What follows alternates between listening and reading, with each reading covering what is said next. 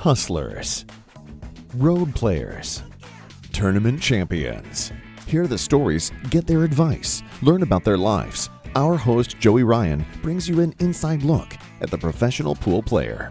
You're listening to the Pool Player Podcast, brought to you by Pool Scene 365.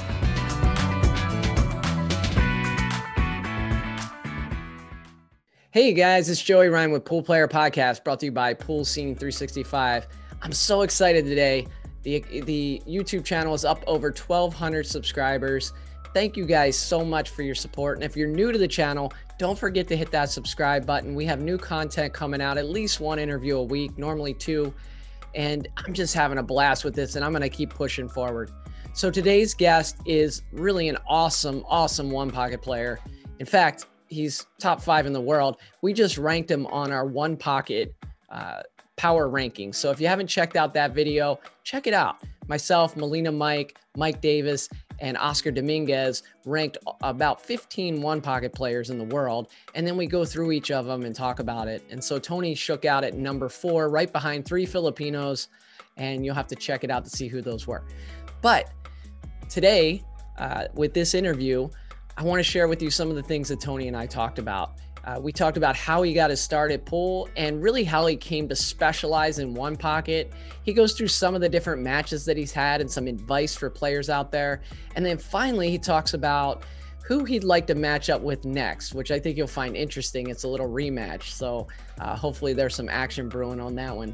Also, I want to point out, you'll notice on my head, this is Tony's apparel brand. I love supporting the players that come on this podcast.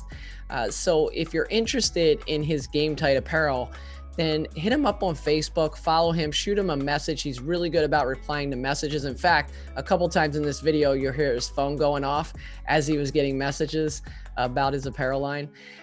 But yeah, I shot him a message. I said, Tony, I'd like one of your hats. The next day he shot me a message and it shipped.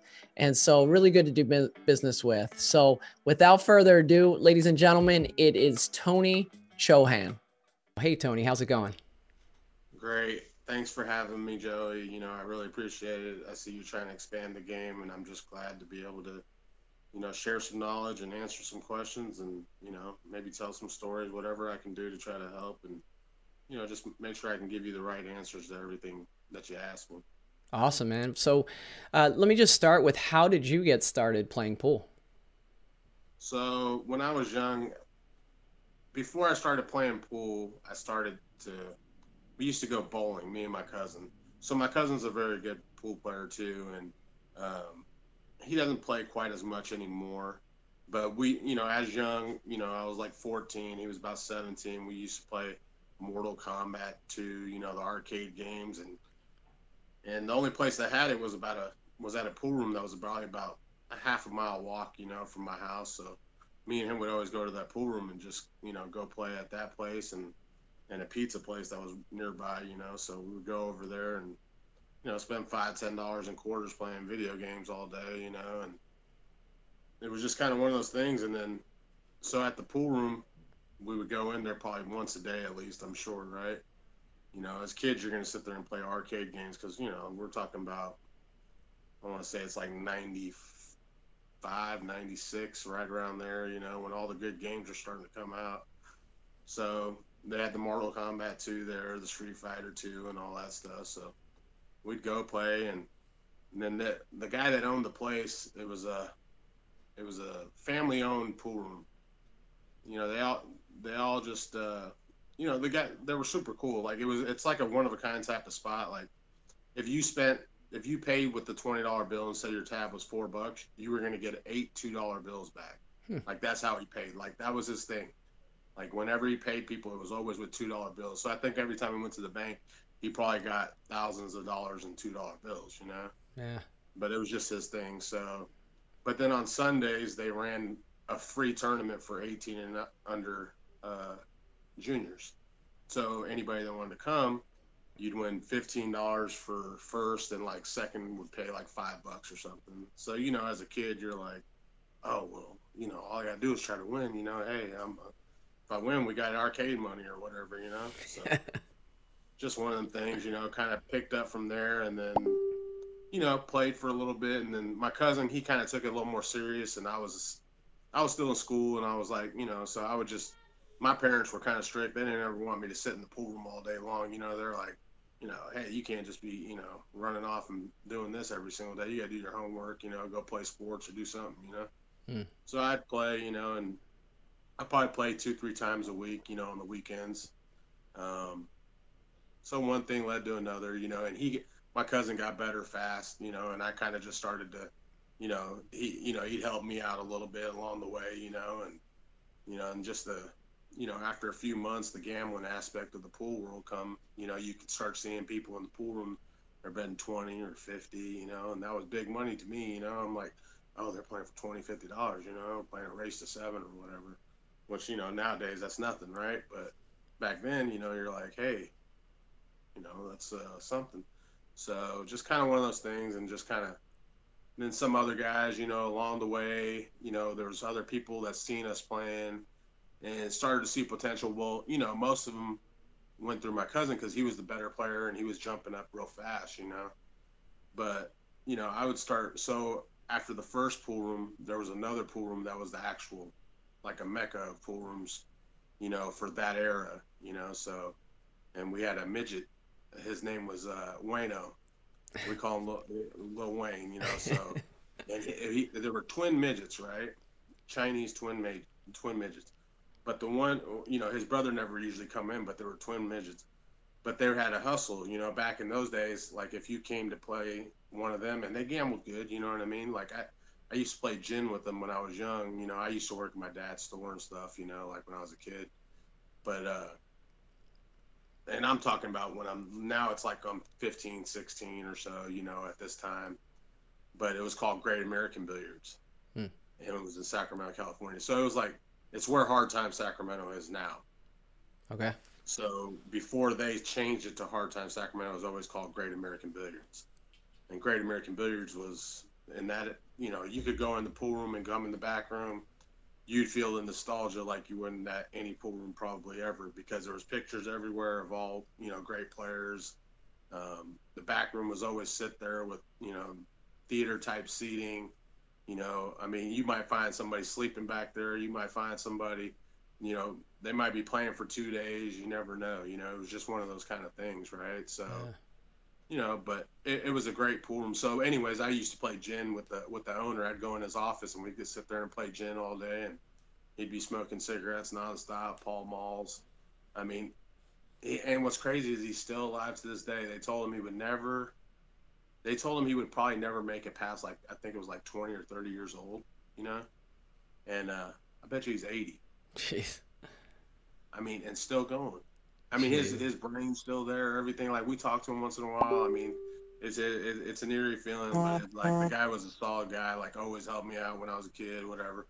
I used to play him 100 a game, one pocket back then, and he played with the bridge, because he's a midget, right? But he played good for a guy that played with the bridge. Like, he would spot me like 8-7, So, and I'm not saying like I was able to play with them at 8-7, but I always, when I was coming up, I was always playing. There was 4 or 5 guys that I played $10 or $20 a game pool with, or play races to 3 for 50, or play, just anything, to keep it going. I was just always a gambler. I always wanted to gamble for something, because I felt like if you're playing for nothing, you never could earn. There's no punishment for losing, right? There's no reward for winning. There's no punishment for losing. So to me, that never made me want to try harder. Like, I mean, I guess you could say we were just always gamblers, because even me and my cousin, we would just sit there and play. Like, we might get Christmas money and we might go in the room and shoot dice for it. Like, we were just like that. So it was just bad, That's funny. Just one of them things, but we've always been competitive. So I guess that's kind of one of the things that made us, want to get better at everything. And, but so it was just one of those things. And then I want to say the time, I hit about 18. As soon as I graduated from high school, I turned 18. My cousin had gone on some road trips out of the state and stuff, and I never had. I always went in the state, but I never went outside of California at the time. So I kind of told myself, he's like, man, let's just go. He's like, man, you can come with me, and we'll make some money or whatever. So I was like, all right, I'll give it a shot. What's the worst? So we flew to Austin, Texas, and we had a friend of his pick us up from there. Long story short, we ended up staying and living in Houston for about 9 months at that time. Wow. So, and then we were in action almost every day. Like it was, it was a great time for pool, So it was just, there was always a good amount of action. It was always $500,000 sets every day. It's like the difference is the money was, you could go a lot further with 500 14 years ago than you can today, right? Like 500 today doesn't go very far, Yeah. Was your cousin is that a Marquang? A Marquang, yeah.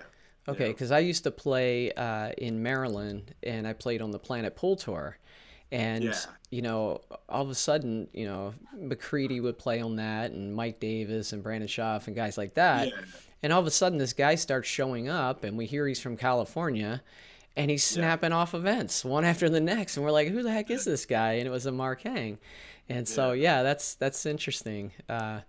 He's a good player. No, yeah, he's a great player. Yeah, I mean, I'll tell you what, even till this day, one of the best 9-ball sets I've probably ever seen in my life was through, he played Andy Quinn in Houston. While we were out there, they played a set, I think it was like 2,000 or 5,000 or something like that back then. But they played, and I'll tell you what, watching them jump and kick balls in left and right, running 4s and 5s, it's just something you don't see as much. And on tight, good equipment that played good, Yeah. Like, it was the Gold Crowns. I mean, here's the thing. There's good equipment these days. I mean, diamonds are great, you know what I'm saying? But, like, the play of how people rack and how people are just able to, it's like the same cabbage patch run out, It's just, that's kind of one of the reasons why I don't like rotation pool, because it comes down to, they're making the same ball in or whatever, Yeah, let's talk about that. Yeah. Let's talk about that for a little bit. So, I kind of figured that, you were kind of behind the scenes for a while, doing a lot of the gambling scene and not really playing in tournaments. But even with that, as a gambler, you had to know, like, there was a certain time where it's like, hey, I arrived. Anybody comes to my town and wants to play One Pocket, I'm playing them. Like, was there a moment where that just clicked for you and you were like, I could pretty much beat anybody in this game? I mean, I've always wanted to challenge myself anyways, so I always gave the open invitation to anybody that did want to come and play. Like, I kind of put this challenge out. I think it was late 90s or early 2000.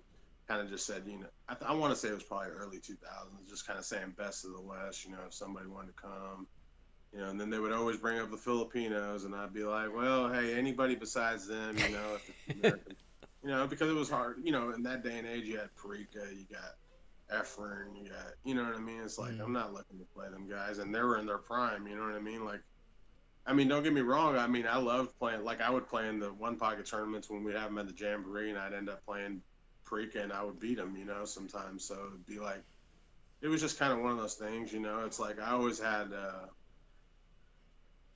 I always shot shots you weren't supposed to shoot.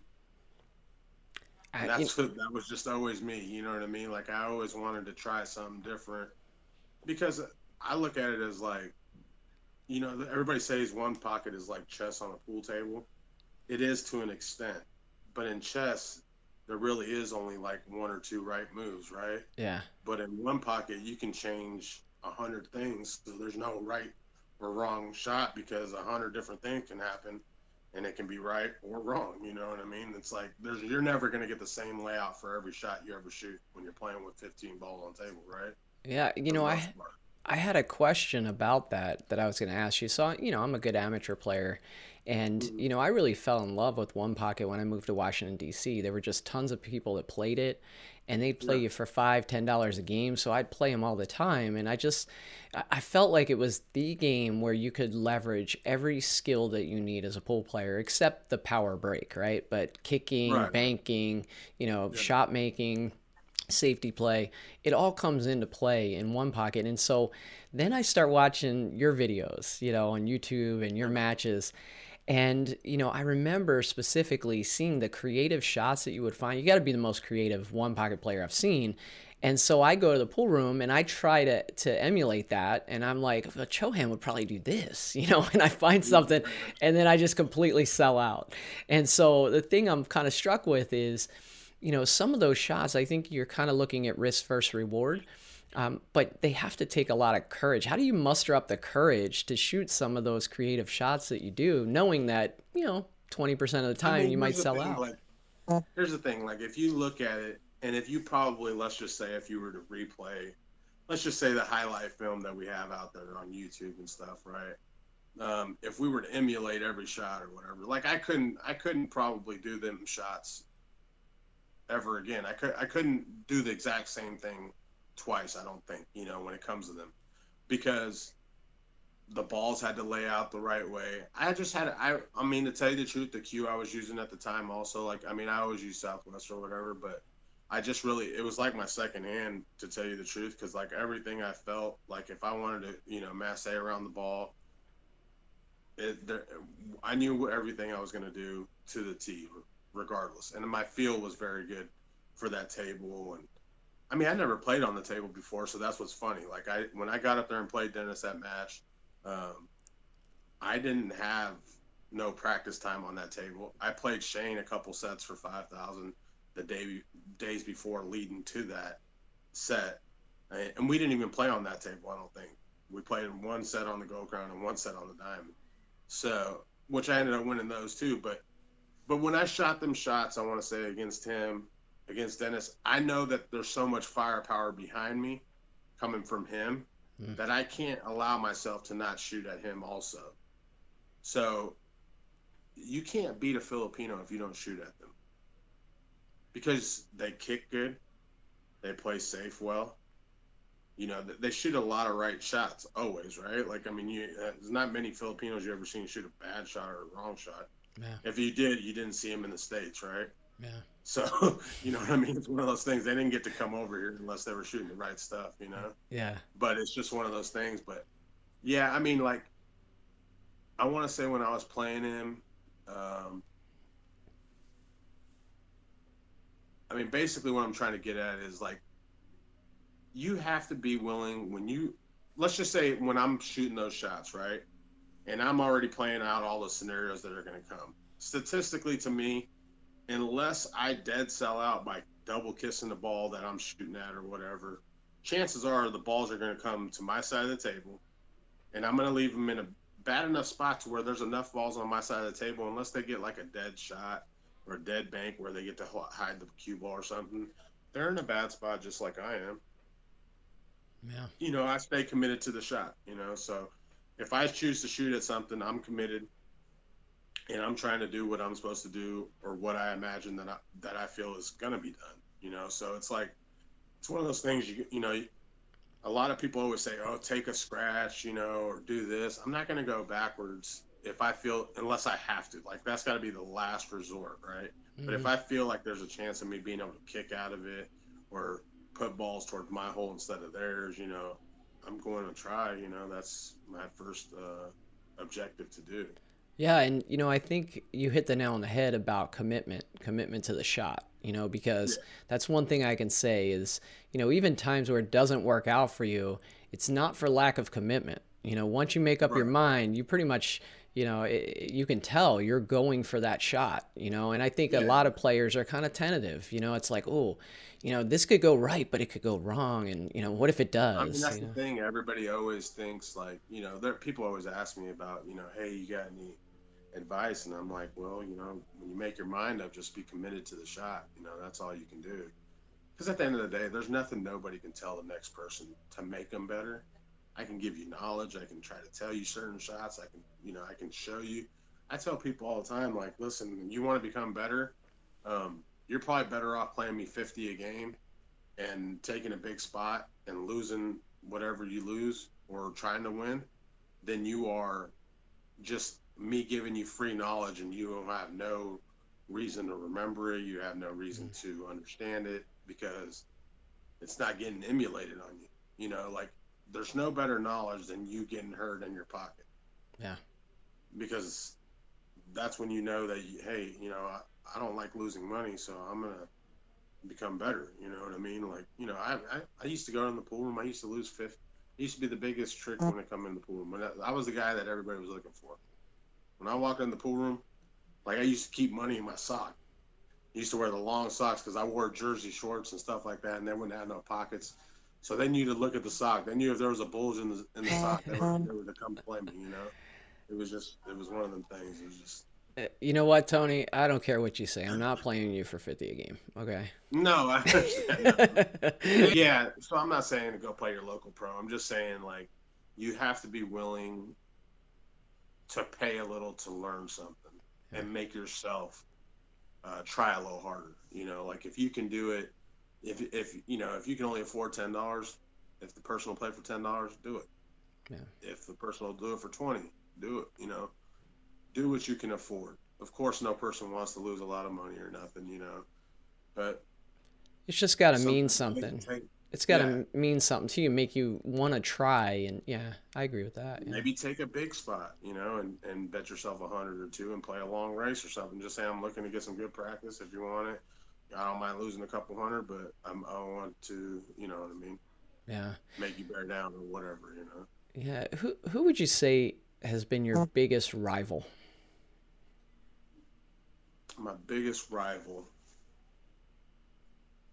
By rival meaning Maybe hardest matches yeah, or like, somebody who maybe, you've struggled against, or, you always have to show up to beat them. Like, it's just somebody, a rival. The Steelers against the Ravens. Tony Chohan versus. I mean, it's got to be Dennis, obviously, right? At this point, it's really got to be Dennis because the guy just shoots so well. I mean, there's one thing about Dennis. Everything he does is right. And I don't mean that by his shot selection. I just mean by when he performs and he goes for what he's committed to, what the shots that he shoots. You understand? Mhm. And what's even worse than him being committed is the fact that he's so good at it. Like when he's going to pocket a ball, he's going to make that ball. Like there's no ifs, ands, or in betweens for him. Yeah. When he says he's going to shoot a shot with left-hand English, he doesn't change to right-hand English the last second to shoot it a different way. He's going to shoot it exactly the way that he already got down to shoot it at. But he's such a straight shooter. I mean, he sees those balls. He sees the angle so good. He just, just crisp. I mean, the other person would be Alex. And we're talking about two of the best guys, and period. Anyway, so. Them two guys give me the hardest trouble. I know I have to play good. I feel like I put more heat on myself when I play them now than I did before. What reason, I don't know. I can't tell you. I don't Explain what you mean by that. You put more heat on yourself, meaning like It's because I know that I feel like in my heart I'm supposed to beat them for some reason. I don't feel like my offensive abilities allow me to beat them, but I feel like if I was to pocket the balls the way they do, I would beat them every time, because I do feel like I'll beat them to the shot every time before they beat me. So it's just my offensive abilities after that. Like I don't pocket the balls as good as neither one of them. You know what I mean? So that's the only thing that stops me, I feel like, and for that, I feel like I take the heat because I already know I feel like I'm supposed to win. Yeah. Even though they're great players. Yeah. So one of the things that I try to do with this podcast is entertain folks. Any interesting stories from the road or characters that you've run into out there, anything you can share with the audience? I mean, there's plenty of stories that I've came across. Anything PG-13? Some derogatory, some not so derogatory. There's, something right off the head. I mean, I've had a lot of scenarios that have happened, road stories. Here's a good story here. I'll give you a good one. I don't know if you remember, like maybe in 99, it's maybe like 2000, 2001, 99, somewhere around that area. You remember the Texas 8 that escaped or whatever? No, what, from jail? There was like a prison Oh, yeah, yeah, yeah. Yeah, okay. where they escaped. Like there was like 8 guys that escaped, and I want to say they were from Texas. They call them the Texas Eight or whatever, right? Yeah.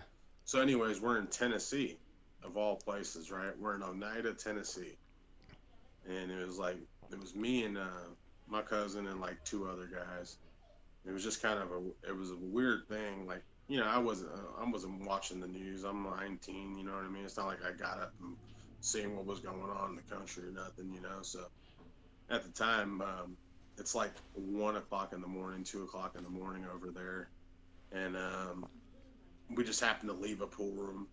Well, I'm like 19, but this is right after World Trade Center stuff, and all that off after 9/11. And I'm thinking to myself, and I got a passport ID that's been expired since '97, and it shows a picture of me with hair. I don't have no hair at the time. Can I And get it's like that a picture. picture? Can I get that picture for the YouTube thumbnail that I'm gonna put up? Yeah, sure. But it was like I'm like the picture in the passport is like me like when I was like 11 or 12 or something like that, Yeah. and I'm like 20 at the time. I mean, I had treetop hair in the picture, and now I'm like wearing a fade at the time. So I'm like, but anyways, it's like 1 or 2 in the morning. We're leaving the pool room. The plates of the car that we're in, I think, is Ohio or something like that. Anyways, there's like four of us or whatever. Well, we're in a little itsy bitsy town that's probably got maybe 500 to 1,000 people probably in it. We go to the only liquor store that's open, or a gas station or whatever it was, and we're just getting some food, because it's late night or whatever.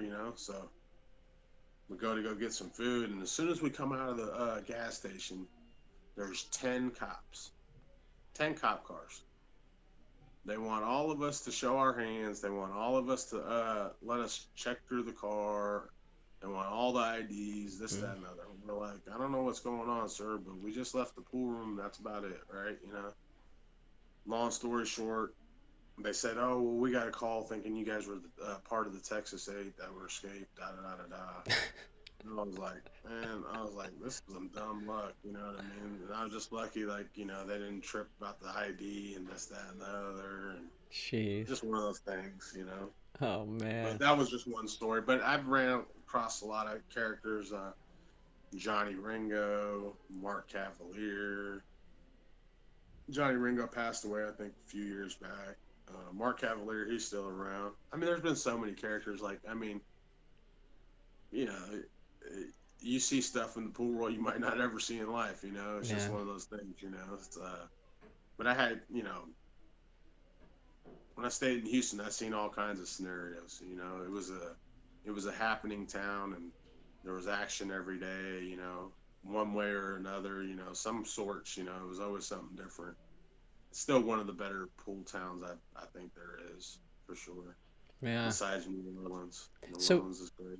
did you ever interact or play much with Keith McCready? I know he comes up a lot when I ask people the biggest characters, and we actually Oh, lived. he definitely is. Yeah. And did you guys play much together, or So I grew up around in his era, you know what I mean, and he would come up to Sacramento, and we used to go to the horse track or go play poker and casinos and stuff like that.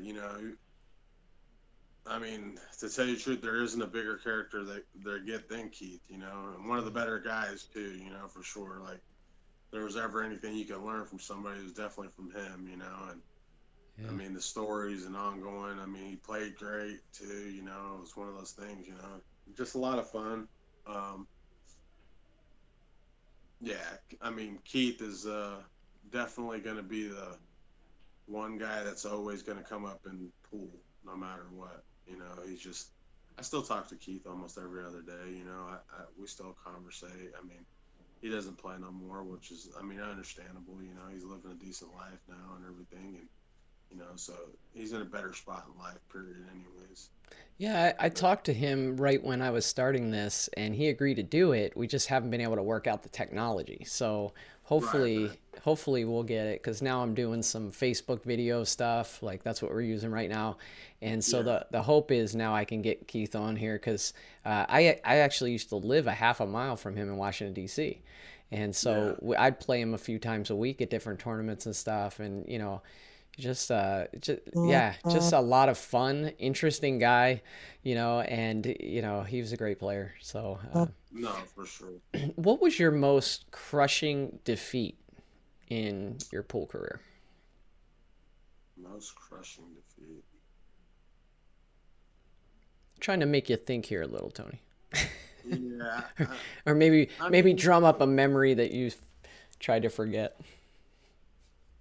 I can't say there's like a most crushing defeat right off the top of the head, because if I lose, I feel like I learn from it, in a way, and I feel like, you can't dwell on things. I mean, like I played in that Texas Open a couple weeks ago. I dogged my brains out to win the match, and Roberto went ahead and went on to the finals and won the tournament. But I mean, that's just kind of one of them things. It just happens. You know what I mean? Like, sometimes it might be the jitters. It might be you're not thinking right, or you're not clear. You're not clear on what you're going to do. You can have a fogged mind at any time in life, right?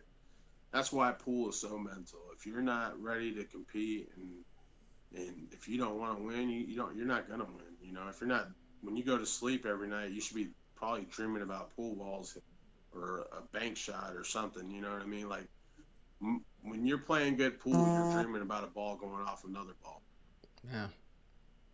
That's, in my mind, that's the way it is for me. I feel like. Now, if I'm betting sports every day and I'm playing poker and pool, or I mean poker and blackjack or something, I don't got no chance of winning pool, period. Yeah. Because I'm not thinking about it. I'm thinking about the bad beat I took or whatever. Yeah. So it's just one of those things. You kind of got to consume it a little. Yeah. So you brought up the Texas Open and your loss to Roberto. What a tournament Roberto had. No, he had a great tournament. I mean, nothing to take away from him. It still took a lot for him to beat Dennis in the finals. I mean, that's a defeat in its own. I think he also beat Alex in that tournament. He did beat Alex, yeah, because I think that's how he got to me, yeah. Yeah. So yeah, I mean, is he playing one pocket at a higher level now, or was it an event where kind of things fell in place for him, or what are your thoughts? Do you think, like, maybe if I were to say, is he in the top 10 one pocket players right now, would you put him there? I would now, yeah. I would put him in the top. I would never put somebody out of the top 10, especially being Filipino, number one. Two, they run balls good. That's the thing, like I was trying to say before, like, people say, oh, you're stealing playing this person, or you're stealing playing that one. I don't like to ever hear that I'm stealing playing nobody, because any good player can beat another good player any given day. Like if I sell out every time, there's no reason why they can't run 8 balls, So it's kind of one of those things, I always say that, and, when people try to, people always, like, me and Scott playing, next week, people say, oh, you're stealing, this, that, and that. I said, man, I'm not stealing nothing. I said, do I feel like I have a slight edge? Maybe, but you can't never say you're stealing against nobody. I mean, anybody can show up one day, especially if they've been a good player or are a good player or whatever. If they can run balls, or they can bank balls, or they have the knowledge, they can beat you. It can happen. Yeah. So I have a question about how you became this one pocket specialist. So, I think I took the path in pool that a lot of players do, where they, start out playing rotation games and then learn to love one pocket and do that. Well, the truth is I've always played rotation when I was growing up. It was actually my better game. And I actually played it really good. I mean, I still play it good. It's not that I don't play it well. It's just I don't enjoy it. Like if I'm going to gamble with somebody, I'm not going to gamble with somebody playing a game where it comes down to the break.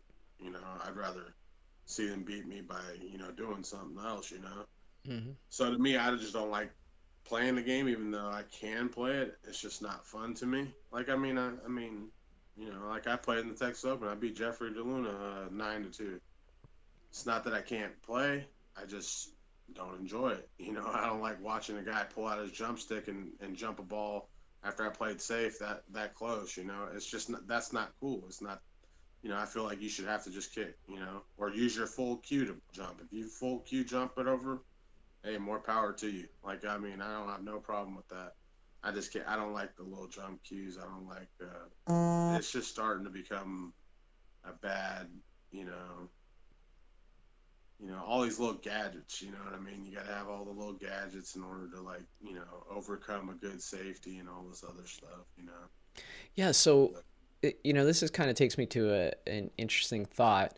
One of the things I'm trying to do is really promote the game because I'd like to see pool become more mainstream. I'd like to find people who don't now watch pool and get them interested in pool. And so I ask everybody on the show, if they have any ideas. And a few people have mentioned, the fact that One Pocket is such an interesting game that perhaps there's something that could be done with that. But the problem I have with that is, I don't know many people outside of pool that could get into One Pocket, because it does take a lot of knowledge, a lot of patience, to even watch it. Do you think there's a path for One Pocket to kind of bring people to the game of pool, or you think that's more still the rotation? Well, it's funny because it's like when I played that match against Dennis the first time, right?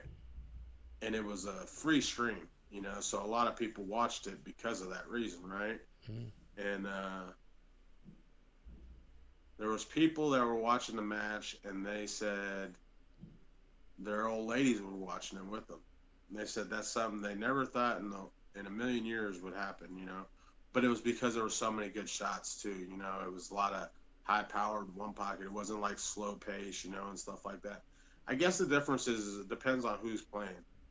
Like every time I'm playing, everybody always tells me, "Man, I love watching it because it's not boring," I'm like, yeah, well, I appreciate that, but it's just one of those things. It's like, you know what I mean? Like, I guess it's the style of One Pocket because not everybody's, no offense to Nick Varner, but when he used to throw all the balls in one corner, nobody wanted to watch that no more. And like, I know I wouldn't. Like, I'd be like, man, I can't watch that. They're gonna tic tac for a while. That's just that. It's a different style. It's just for me, like, I wouldn't allow the balls to get that, tied up.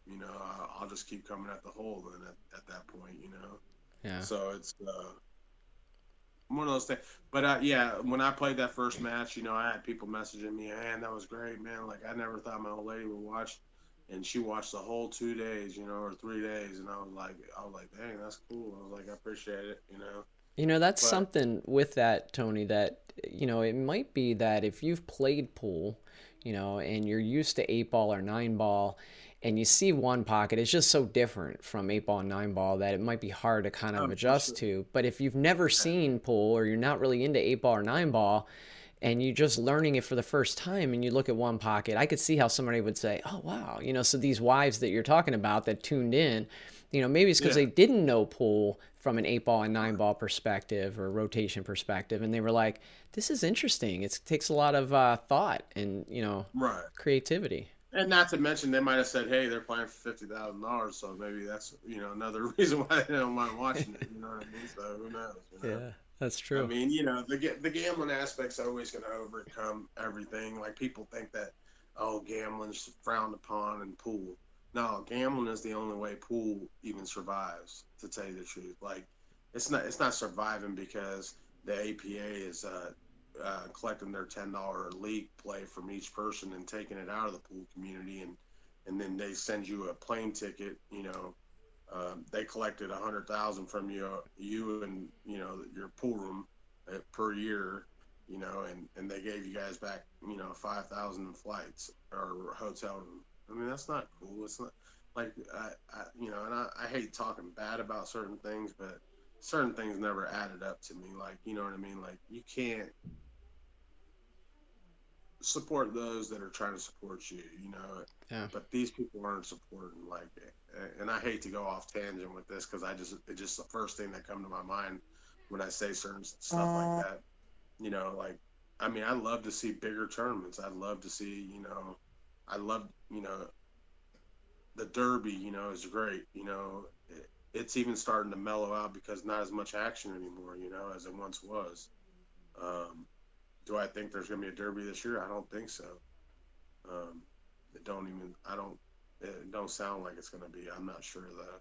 Hmm. Um, Well, you mentioned gambling, and I think what we've seen these last few years is kind of a shift in the way gambling happens in pool, right? So it's not as much sneaking up on people and, the really shady backdoor type of thing that gave pool right, such a black eye. Now it's, hey, Scott Frost and Tony Chohan want to play each other. There's some money in right. the middle and they're going after it. It's like a two-person tournament now, and I think that's Yeah. better for the game.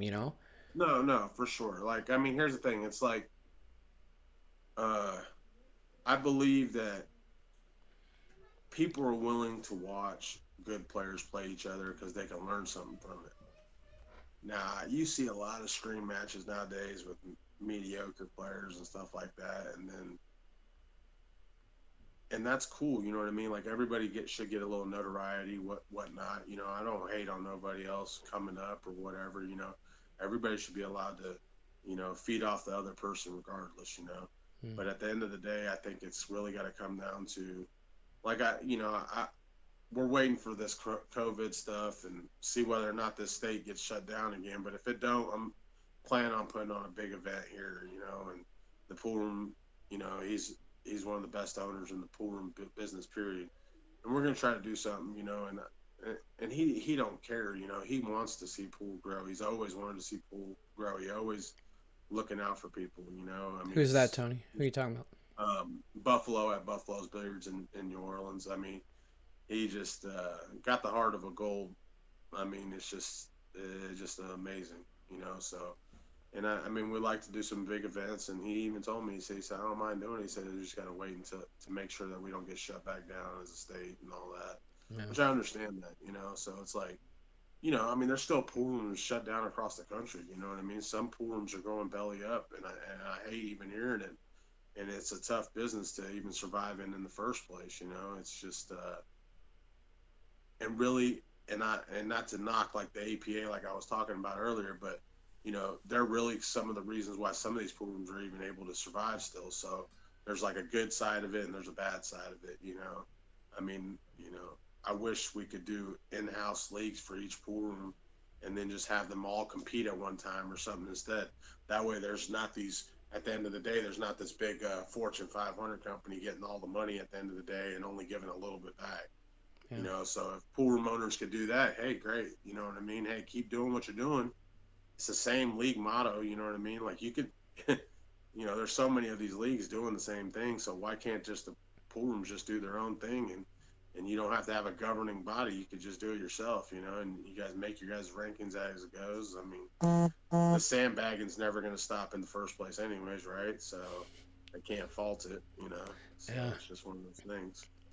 So this is you might not have expected this question, but what's the biggest spot that you've ever given up in one pocket? I gave a guy 18-2 in the break. What? Did he have arms? He was his name was Bulldog, a guy in Detroit. He was probably about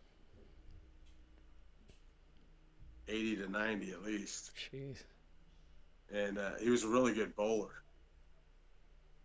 But yeah, he passed away. God rest his soul. But yeah, he was a character. Did you outrun it?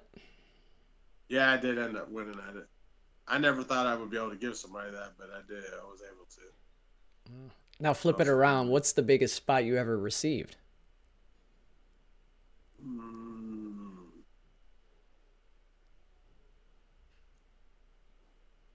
Tell you the truth, I can't remember. Yeah. Like it's been that long, and I want to say probably maybe 11-7 or something like that. Yeah. Like I don't remember ever getting the weight like how people are getting weight these days. Like the JRB's getting 14-4, stuff like that. I mean these guys are decent players. They're not like dead horrible, and they're getting big spots. Like I'm like, man, I never in my life did I ever get nothing like that, or even close, Have you So thought it's a about different. taking on those poker players, or have you gone out to Vegas and taken them on? It's funny you say that. I was actually one of the first people to ever play JRB because when I was 15, 16, I used to play him. Used to give him 10-6 in the breaks back then. Hmm. Well, I want to say, yeah, I want to say it was probably about 16 or 17, right around there. But yeah, I mean, but he didn't have money like he does now, right? Yeah. So I would win 2, 3, 4, 5,000 at tops, at that time. But hey, it was a good score, regardless, But now it's like, I mean, these other guys like Dennis and Alex, they done spoiled them with such big spots. It's hard to follow up that spot. It's just, I don't know if I could beat him because the guy does play. He moves good for a bad player, and he doesn't pocket balls too bad either. Yeah. It's kind of one of those tough things. So I want to give you a chance to talk about. I know you're doing something with Game Tight with your apparel, and you do some raffles and stuff. I want to give you a chance to talk about that and tell people kind of how they could get involved and be a part of your raffles and your clothing line. Yeah, so I do raffles on like high end pool cues and Rolexes, all kinds of high end. Anything that's worth some decent money, like I just do it. Just it's kind of one of those things. It's a way that helps me to get from tournament to tournament too. So it's not like if I can do some things to help with fundraising, sometimes I do that. It's just another outlook. Like on Facebook, my group is called Have Fun. So that's just my raffle group. As far as my Game Tight clothing, I try to push it as much as I can. I'm a one-man crew, so I'm the guy that's always, I take all the orders, I do all the shipping. So whenever I'm in town, that's what I'm pretty much doing. So it's kind of like a happy medium, I try to it's not like I'm selling it all the time. So I just kind of do it as I can, like I'll get a big shipment in and then I'll try to disperse of it quick, and then I'll do it again and try to do some pre-orders or stuff, here and there. But, it's not like there's a big margin for money in it. So it's not like I can always put my effort towards it. And it's not my, if I was more stable at just sitting at home, then I would be able to do it more. Yeah. But I got to do all these other things to try to make money, to make ends meet. So it's like I just kind of do it as a side thing. When I'm at home, try to push it, get rid of the little bit of merchandise I do have. It's a great name. I really like it. Nice. And has it taken off? People getting behind it? Yeah, I do get a lot of support from it. I'm very grateful. A lot of people always say, out of all the pool brand clothing companies out there, mine's the best material. That's what they say. They love the feel of it. So I'm glad that I'm able to give them some high end, stuff that they're paying for, that they like, because I love the fact that people want to support me, but at the same time I do want to make sure that they get their money's worth too, yeah, because I wouldn't want to take it just like if I went to go spend money on something, I would want something that I know is going to last, so yeah. Well, I got a hypothetical question for you. So let's say that all of a sudden in China, instead of playing rotation games, they started playing one pocket, right? And they were gambling. And, one of the big backers comes to you and says, hey, Tony, I want to take you over to China. And but we need a team of like 5 players. And so I'll let you pick 4 other people to come with you over to China and get the cash playing one pocket. Who are you taking? And it could be anyone? Yeah, any 4 players. It doesn't have to be American. Anyone, huh? Well, I mean, I guess right off the top it's... It might not be necessarily the best players, right? You got to room with them. You got to jive with them. You got to, people you want to hang out with and gamble with. I mean, it's definitely going to be Dennis, Alex, Boosty. As far as the other person, I would say...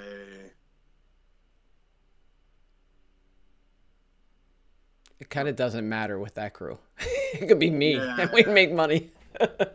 No, I mean, yeah, I don't know. I don't know who I would pick for probably the fifth person. I don't know. Yeah, I mean, here's the good thing about being with Dennis, Alex, and Boosty is they all can cook good. So that's a good part. And they're laid back. You know what I mean? They know what it is. That's the thing about the difference between American pool players and the foreign pool players. It's more of a job. Yeah. So it's like, some people just having a little too much fun every chance they get instead of respecting what they're doing and trying to make the most out of it. Yeah. Because at the end of the day, this is our job. It is our livelihood. It is how we got to get by.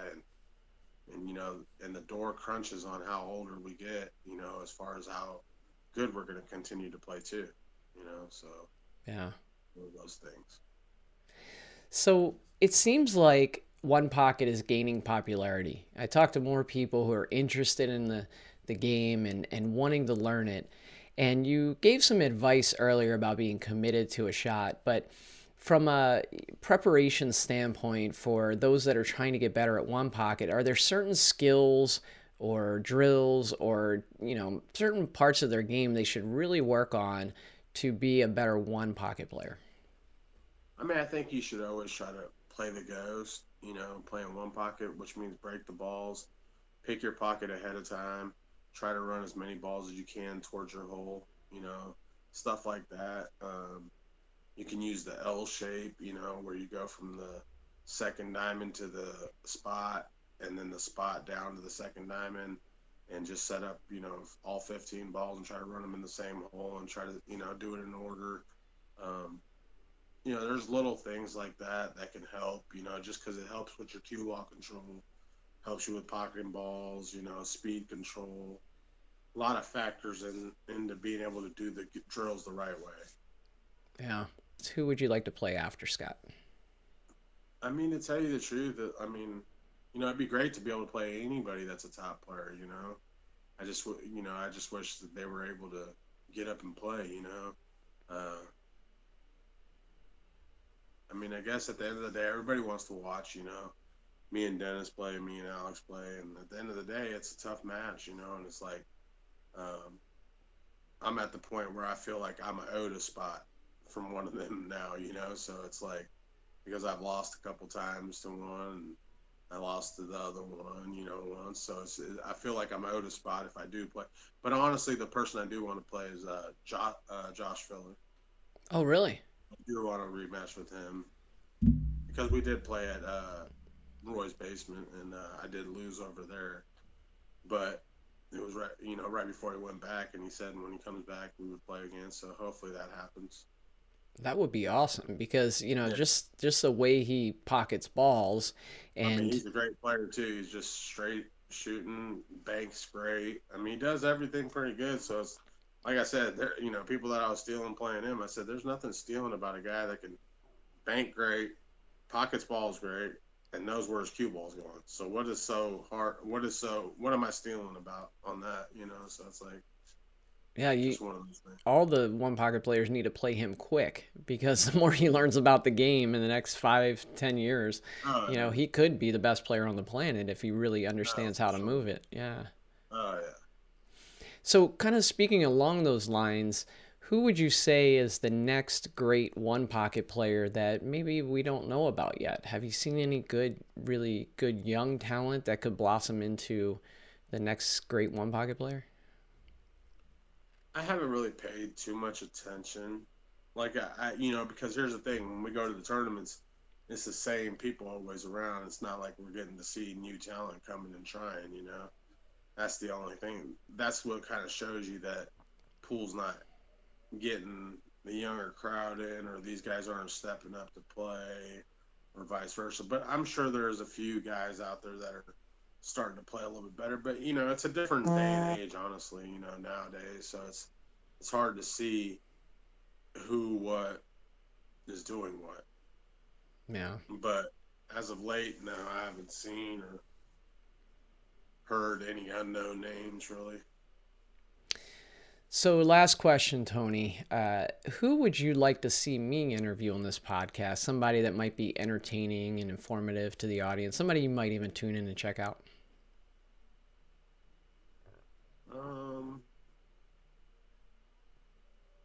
Richie Rich. He still owes me $40. I think he'd be a little bit of a character. He still owes me $40, Tony. I don't know. He's got to pay up first. Hey, well then, hey, there's your $40, bro. Yeah, I used to live in Jacksonville, Florida, and Mike Davis was the house pro at Hammerheads over on towards the Tampa area. And I went over and hung out with him one time, and Mike was like, let me introduce you to Richie, and you guys can play some. And so we negotiated the spot in one pocket, and he gave me too much weight, and I beat him out of $40. And he was like, hey, here's your $40. Can I borrow it? And so I lent it to him, and haven't seen him since. But no, it was fun playing him. He's definitely a character. And or even Cliff Joyner.